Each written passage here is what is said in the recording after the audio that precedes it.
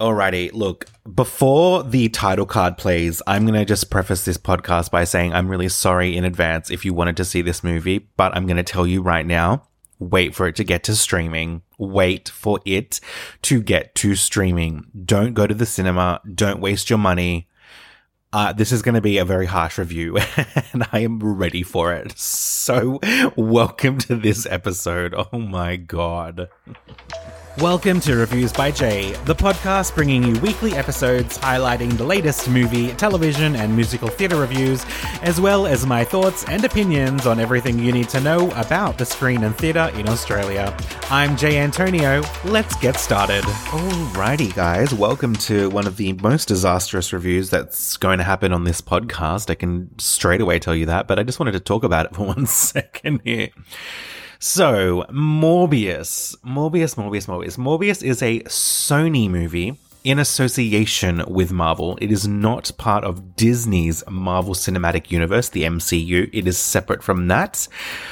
Or is it? We will talk about that later on. Spoiler alert right now.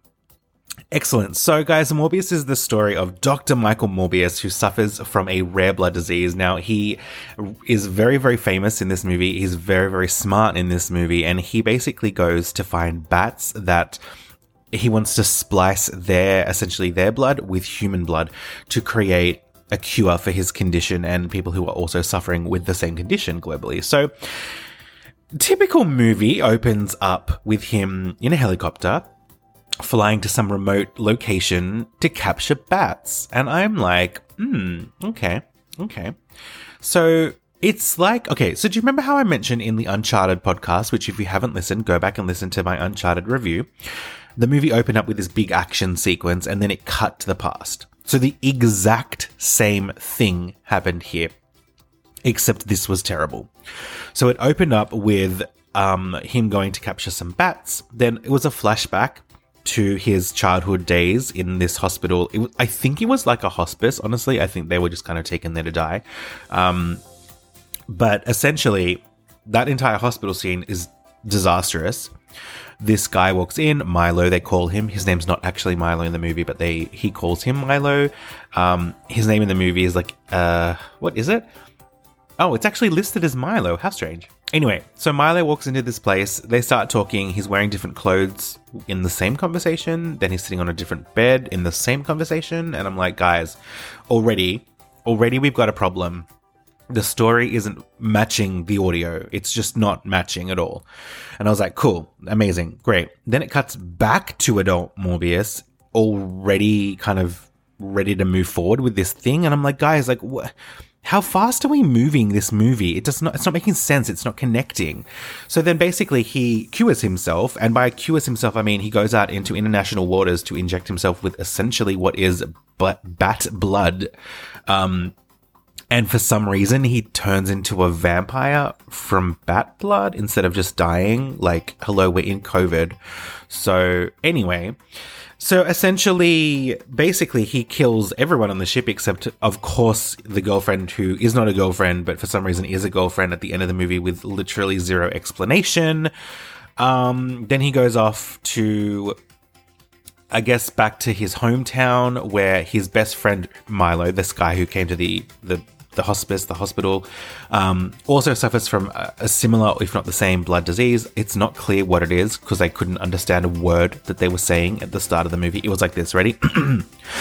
My name is Dr. Michael Morbius and I met your mama. I was like, babes, English, like pronunciation, please. Let's talk about that. Couldn't understand what you were saying. Don't know what disease you had because I couldn't understand it. So Milo basically steals the same serum and injects himself with it off screen, off camera. And it's kind of like, oh my God, it's so frustrating. So there's one single kill that you are led to believe is Morbius, but it's actually Milo later on in the movie. It was such an anticlimactic, like, I don't even really want to talk about this movie. It's so bad. And then all of a sudden, you're in different locations. Conversations have basically skipped. They weren't in the movie. It felt like there should be filler here. And then they try to like have this like emotional connection with Morbius and this girl who up until this point on the roof have never once ever showed any affection towards each other. And I feel like the movie thought they were doing that, but there was zero chemistry, less than zero, between Jared Leto, who plays Dr. Michael Morbius, and Adria Arjona, who plays Martine, who is the love interest, who at the end of the movie becomes a Morbius. FYI, that's a spoiler alert. Becomes a Morbius? Becomes a vampire. Whatever they are. Oh my god, disaster of a movie. Disaster. Cool. The whole movie just didn't work, in my opinion, at all. It was like Sony was like, we need to do this and this and this and this. And they threw everything they learned about Venom out the door. Now, Venom wasn't a particularly good movie, but it was a lot of fun. And the storyline made sense, I guess, in the world that it had created itself. I enjoyed Venom. It was fun. I wanted to leave this movie as soon as it started. It was that bad. Let's talk about the famous line. Actually, before we do that, I need to play my review thing. Play the review thing, me. It's review time. All right, let's talk about that line. I'm starting to get hungry. Hungry? I'm starting to get hungry. You won't like me when I'm hungry. Okay. I'm gonna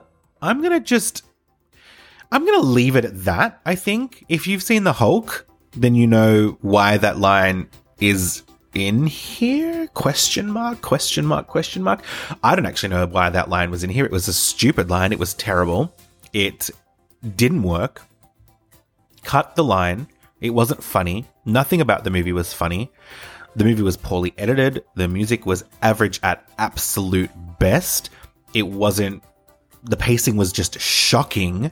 It jumped from scene to scene and then tried to like slow the brakes on a couple of scenes, and then immediately 100 other things happened.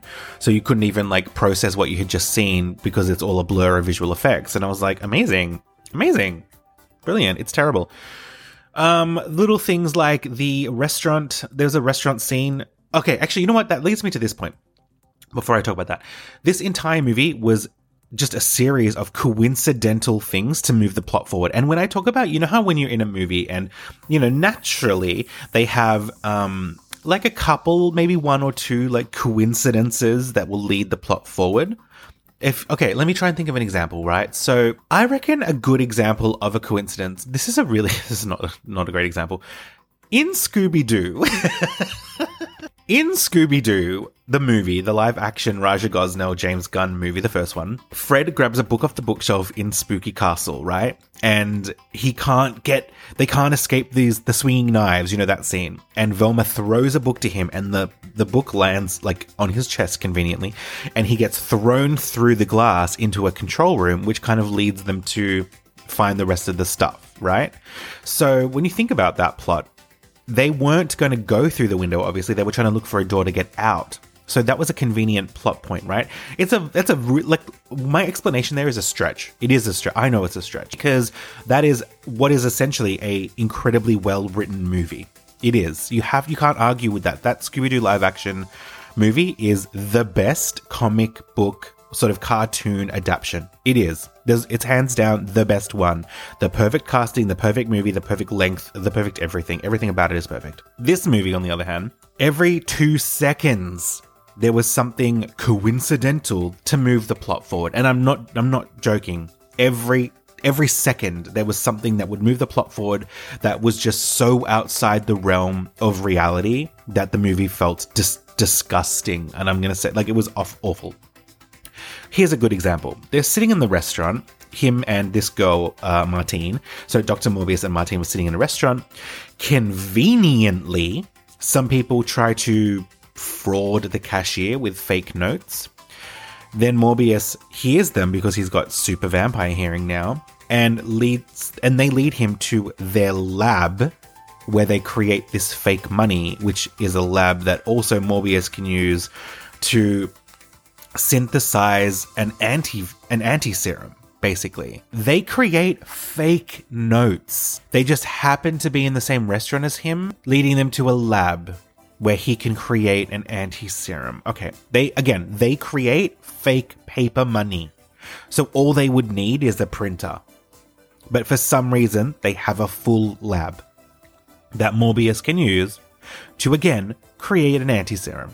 Honestly, guys, that's just one of the 1,000 times this movie uses convenient plot to move it forward. Now, Another thing, the action scenes in this movie, they are just blurs. You can't see anything a lot of the time because it's literally just a blur. Now, keep in mind, I didn't go to some like 1940s, cinema to watch this movie where the projector can't keep up. I went to Extreme Screen at Hoyt's with digital projectors that are specifically designed for these type of action movies. This action movie, probably half of it was just full of visual effects, maybe more than half, I would suggest. They were all terrible. You couldn't see anything. It just looked awful. It looked like a bad video game on like PS3. Like that's what it looked like to me. Moving along, some scenes moved so quickly. They didn't allow time for the previous scene to even sink in because 100 things had happened between the previous scene, which was supposed to be some like, big, monologue scene or like dramatic scene with a girl or like whatever it is. And then there's 100 things happen so quickly that you didn't even have time to process it. Oh my God. Alrighty. Then let's talk about the 3 things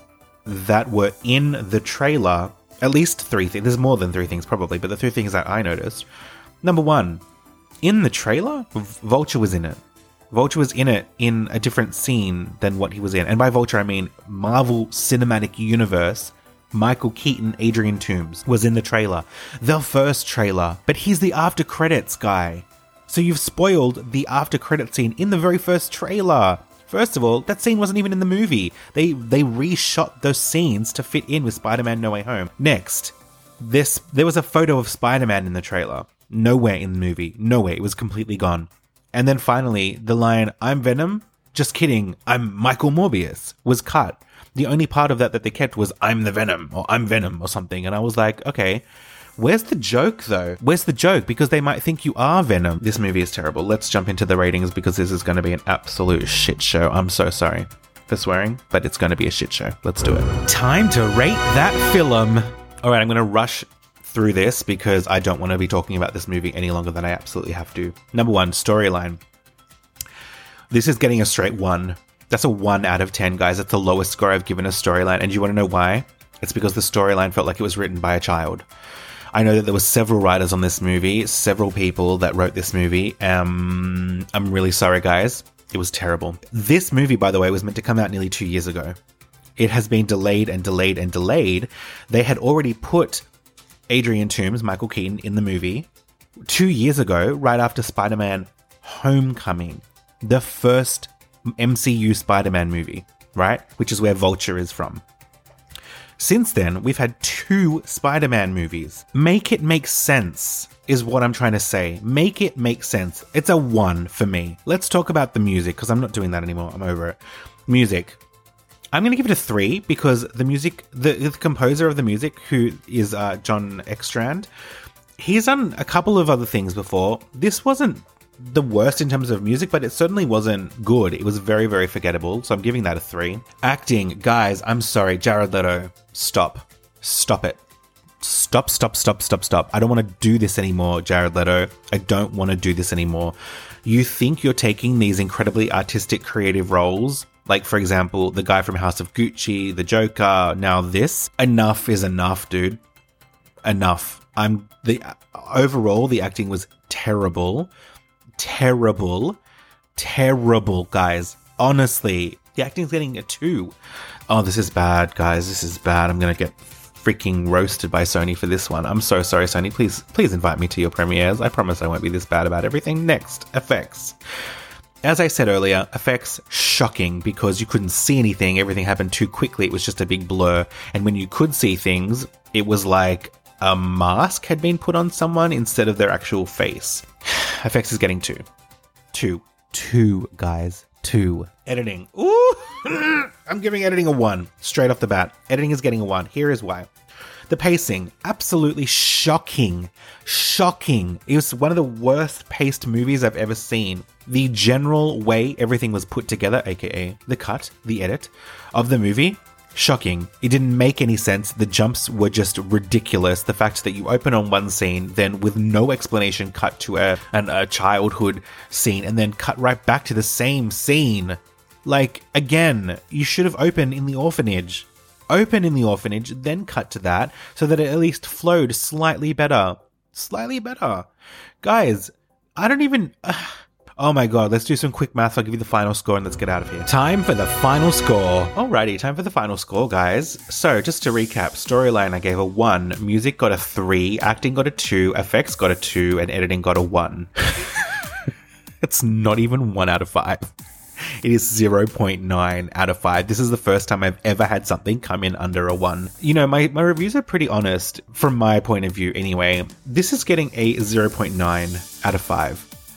Should you go and see this? Absolutely not. Do not waste your time. Should you take your parents to see this? If I had taken my parents to see this, I would have had to apologize when we walked out of the cinema for just how absolutely bad the movie was. It didn't make any sense at all. At all. It just didn't work. Why would he go from one prison straight to another prison? I'm talking about Michael Keaton's character. And number 2, the script right at the end when Vulture's flying towards Morbius. Heard you know about Spider-Man or something like that. I was like, guys, like, cool. Do not watch this movie. Do not spend your money. Do not waste your time. This is a very harsh thing. It is just a terrible movie. I really, really hated it. I really did. It was terrible. This is just an opinion of mine. That's it for this week. Have a wonderful rest of your day, rest of your week. I'll speak to you next week. Sorry this has been so bitter. Do not waste your time again. I'll speak to you later. Bye. Thanks so much for listening to Reviews by Jay. I'm pop culture enthusiast Jay Antonio. Find me weekly on Spotify every Monday by searching Reviews by Jay for the latest in film, television, and musical theatre reviews. Check out my Instagram at Reviews by Jay. I am absolutely happy to take requests for movies and let me know what you guys want to see and hear. Thanks so much. Have a fantastic rest of your week, and I will see you on Monday.